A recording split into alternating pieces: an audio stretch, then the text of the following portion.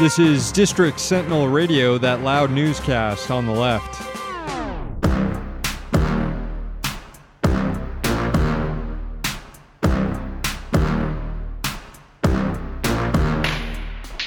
I'm Sam Sachs. I'm Sam Knight. We are broadcasting out of the Intern Nate is Not a Worker studios in Washington, D.C. Check out the website, districtsentinel.com. We're still out of town, folks. We're on vacation. We'll be back on August 27th. Between now and then, we're releasing SentinelCast interviews on our SoundCloud. For today's episode, we revisit an interview from July when Donald Trump made his official trip to the United Kingdom. We discuss the indecency with Laura from the UK, co-host of the Realpolitik podcast. So, Laura, there are big protests today in London for Trump's visit. You're way up in the north of England, in Durham. What's the mood like there, and what do you have planned up there? Yeah, so luckily, in the north, we've sort of managed to stay away from what looks like quite an atrocious protest today, to be honest. That being said, where I am here in Durham, there's actually a festival on tomorrow. It's a really famous festival in Durham. It's called the Durham Miners Gala, and it's an over 100-year-old celebration of working class history of Durham, and even that isn't managing to be saved from the Trump protests, because there is an anti-Trump march planned tomorrow in the middle of the Miners Gala. So the Miners Gala, from what I understand, or I guess we'd call it a gala here in America. A gala. It's kind of a mainstay in the British left. Corbyn has been there a few times. He went there, I think, after an election or winning the leadership position. So you don't sound altogether that excited that there is this anti-Trump protest alongside the gala slash. Is that an accurate reading? Yeah, I think that is an accurate reading. Yeah, the Miners Gala is maybe one of the biggest sort of left-wing British events of the year. And yeah, like you said, Corbyn has spoken many times at the gala. He spoke last year. He's speaking this year. His shadow chancellor, John McDonnell, is also speaking this year. His shadow foreign sec, Emily Thornberry. A lot of the Labour shadow cabinet and just big players in the Labour Party come up to the gala every year and speak, and we'll be doing the same this year. And for me, it feels like it's honestly such a shame that an event with so much history, with so much meaning to the local community, because I am from around Durham, this is my community and this is my history as well. It feels like it's almost being gate crashed by people who maybe wouldn't have paid any interest to the Miners Gala, had it not been for this sort of planned Trump demo, which is really sad. And also, it's just sad to see such a big left event, essentially, that's going to be gate crushed by liberals. It's going to be gate crushed by people who have no interest in the left. They have no interest in left-wing politics or left-wing history or anything like that. It's going to be gate crushed by conservatives and Lib Dems and a lot of other people on the British political scene that have no connection to the left and are only there to protest the Trump visit, which feels a bit false and a bit jarring. That kind of gets at answering somewhat the question I was going to ask, which is how much of a distinction is there? I mean, here in the U.S., we consider there's an ongoing debate about whether Trump represents the Republican Party or modern conservatism in the U.S. And at least Sam and I believe very much that he does. That there's been a long history that's led up to Trump, and that a lot of the most xenophobic and awful things Trump does has actually been done by the Republican Party and members in Congress and things like that. And there are Republicans in the U.S. who are never Trumpers and oppose Trump. In the U.K., Theresa May's government's clearly a conservative government. There is a much more pronounced right wing of Theresa May's government and a very pronounced left wing, obviously, and liberal wing. So, I guess, are conservatives there? Or do people view a difference between the Trump's brand of conservatism to Theresa May's brand of conservatism? Do they throw him more with like Nigel Farage and stuff? I would say so, yes. I think a lot of the actual sort of counter-Trump, sort of like these demos and these marches, and a lot of the feeling and a lot of the media coverage and all sorts of things in the UK is actually coming from conservatives, people who are members of the Conservative Party, who have decided that they would like to use their media influence to distance themselves and their brand of conservatism from Trump's, despite the fact, obviously, there's a lot of very strong links between, you know, both, whether it be liberal conservatism or traditional conservatism or whatever this brand of neo-fascist conservatism that the Trump administration is going along with. But yeah, so a lot of our main sort of like newspapers, big media outlets and stuff have a vaguely anti-Trump feeling at the minute, but most of it is definitely coming from or I would say conservatives and liberals rather than the left, who are, you know, finding other maybe better, more productive ways to oppose the Trump administration and oppose what's happening in the US, and to make sure that, you know, we create a sort of political climate here where we claim that, you know, that sort of thing isn't welcome. I would say the left is doing a sort of a different thing to what conservatives and liberals are doing in order to combat that. Well, I want to get back to that in a second, but it just sounds like that rank opportunism, really. I mean, Theresa May, especially Theresa May, she was obviously she wouldn't be prime minister if not for Brexit and people like Nigel Farage. She was Home Secretary before Prime Minister and sort of made her name doing really nasty things, driving a van around London, telling people to deport themselves or something, like very anti-immigrant things. Yeah. And so now her government is clearly falling apart. We saw Boris Johnson just resign last week. The Brexit secretary, David Davis, sounds like a fucking made-up name on Twitter. David Brexit secretary. That's not even a real position. Anyway, the point is that the wheels are coming off of Theresa May's bus. It seems like conservatives, if they want to try to score points desperately, they can go on TV and go in public and attack Trump. And that's kind of what they're doing here. Yeah, that is sort of what it feels like. Obviously, Theresa May's government has been split right from the off between the what they call the Brexiteers and the Remainers, i.e. people who are pro-Brexit and people who are anti-Brexit. So there's always been this sort of feeling of divide. And I think it's roughly along the lines of the more liberal conservatives are pro-Remain and the more traditional and you know neo-fascist conservatives are pro-Brexit, which is strange, but I guess another issue for another day. However, you can sort of see that along those very same lines is where the distinction falls between who is pro-Trump and who is anti-Trump. And I would say that the liberal Remain conservatives tend to be more against Trump and are being a lot more vocal about that in the media than some of the, I would say, big sort of pro-Brexit, very, very essentially neo-fascist conservatives, traditional conservatives like your Boris Johnson, like your David Davis, like people like Jacob Rees-Mogg. Yeah, that guy. Also has a funny made-up name. It sounds like a Twitter made up his name.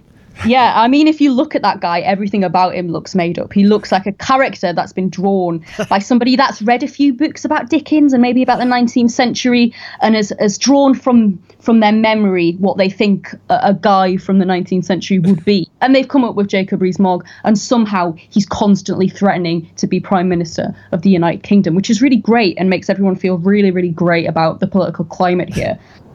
I was just going to say, I guess that the dynamic you were describing with the Remainers and the Brexiters, I guess Theresa May is sort of just caught in the middle of that. If she weren't prime minister right now, she would be cheering on Boris Johnson very vocally.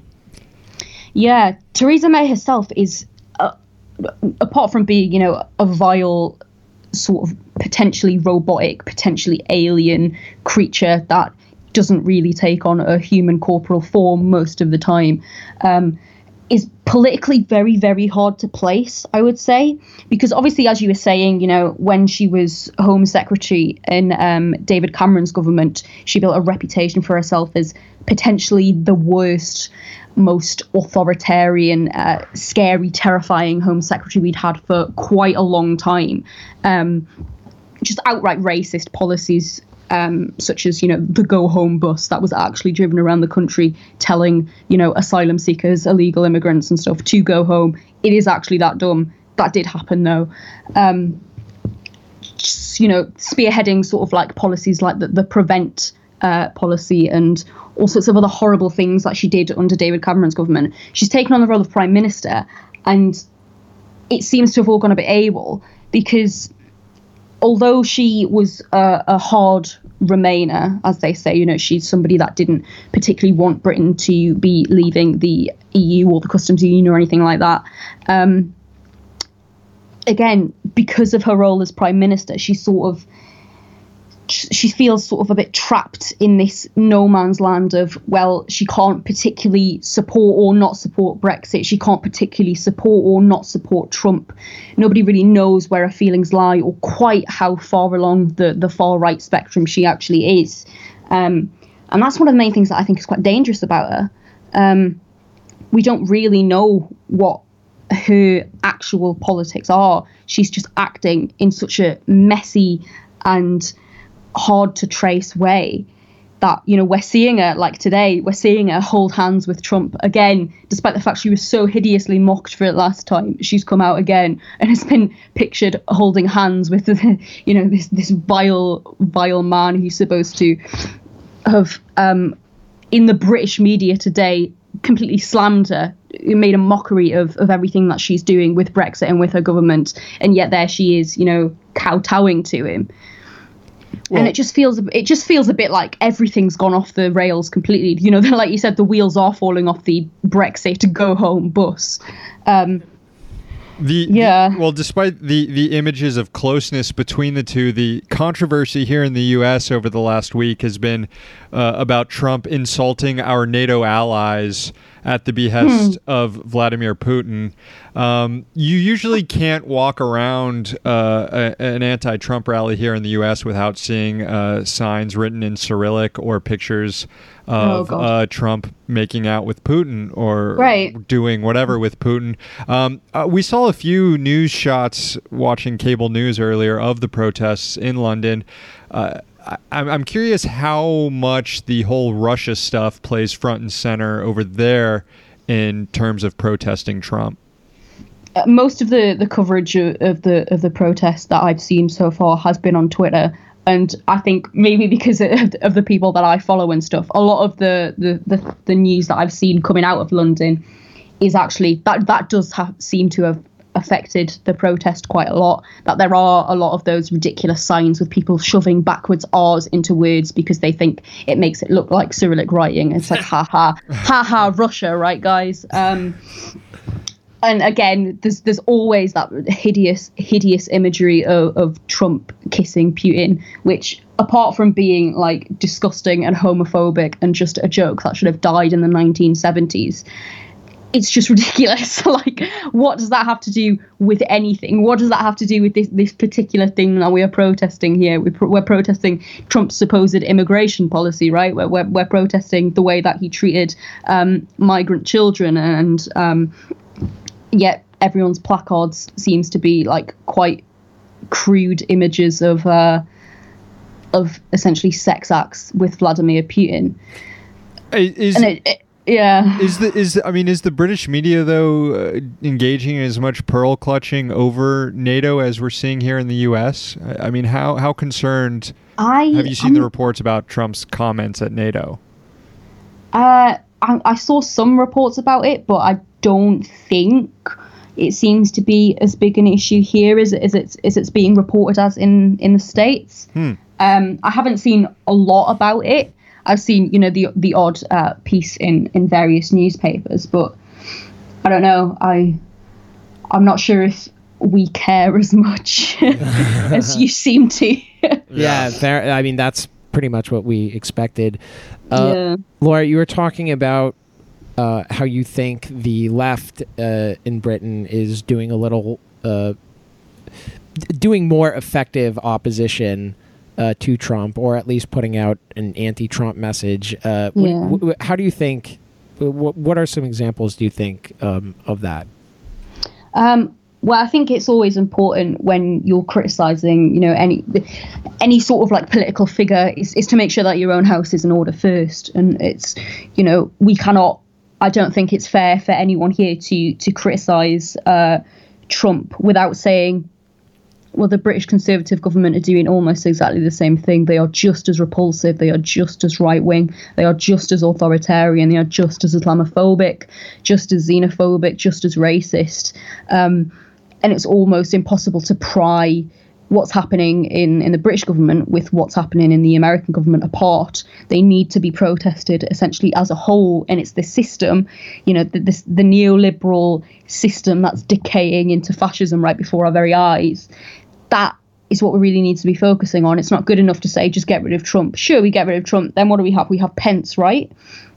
I'm not exactly clued up on how that is correct. The American political system works, but I'm pretty sure, would end up the vice president would end up in charge, right? And look at Mike Pence's history. He's a colossal dickbag. Like, he's truly disgusting human being, and actually, on many counts, he scares me a lot more than Trump does. So maybe just calling for Trump's resignation is actually not good enough, and is not going to be an effective way to protest the policies that he's putting in place.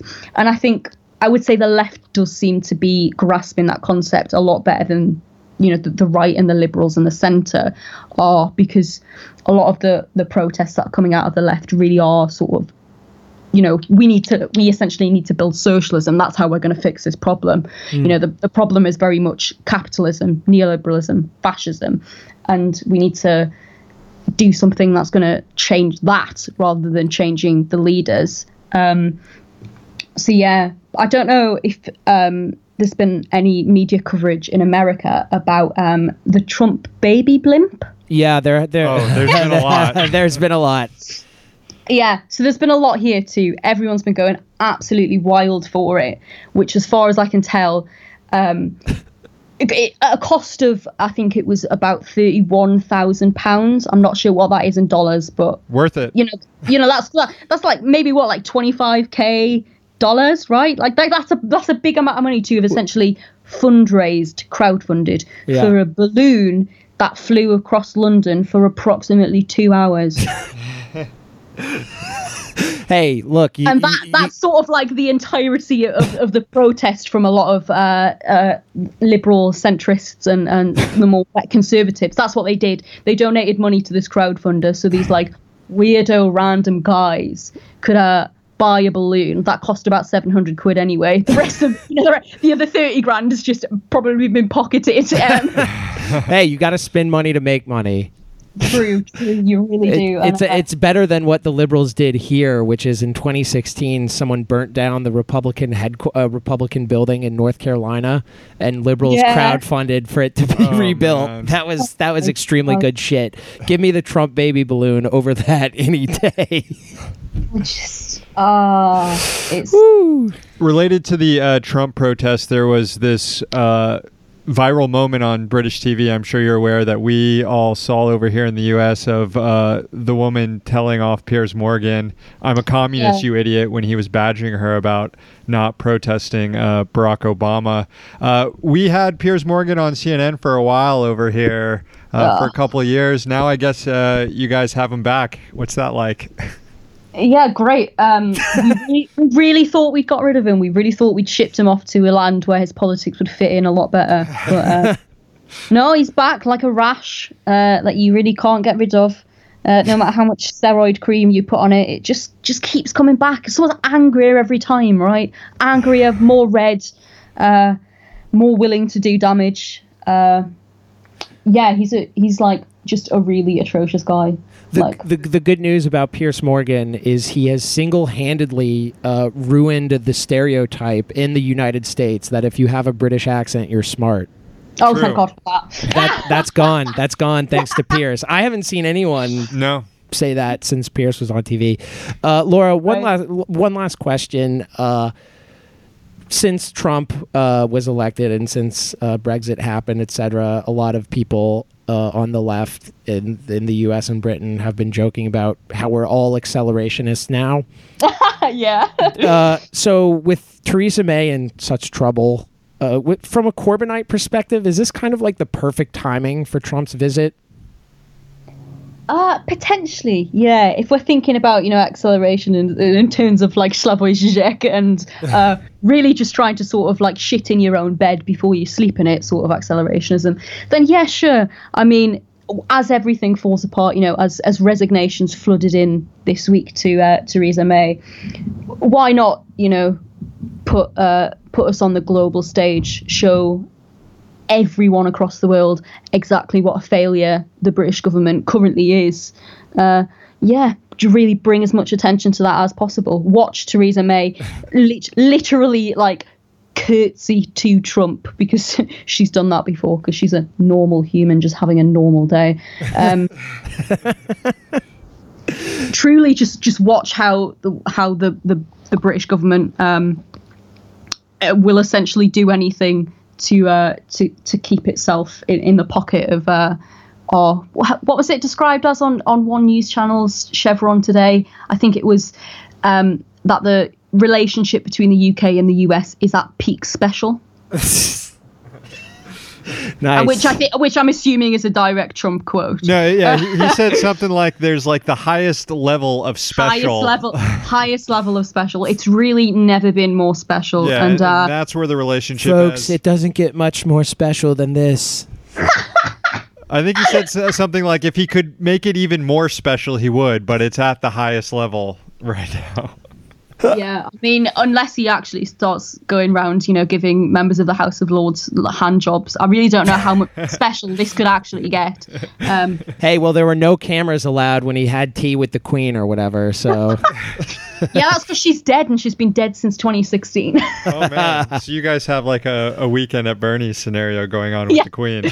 Yeah, we're propping up the Queen because as everything else goes to hell in a handbasket, we really need the Queen to be alive right now. So we've just sort of stuffed a dummy and a parading this like rotting corpse around for the world to see, to pretend that we still have some semblance of stability. There is this infamous liberal protest sign that you see all the time in the U.S. of like, if Hillary was president right now, we'd all be at brunch. Oh my God! And we saw the equivalent of that in one shot today. Do you remember? It said "Hands off my queen." Yeah. All right, get your small hands. Get your small hands off my queen. And that really sums up the mood of these anti-Trump protests, I think. It's just these people who are so deluded and so willing to lick the boot of what is essentially, the last remaining gasps for air from the British Empire.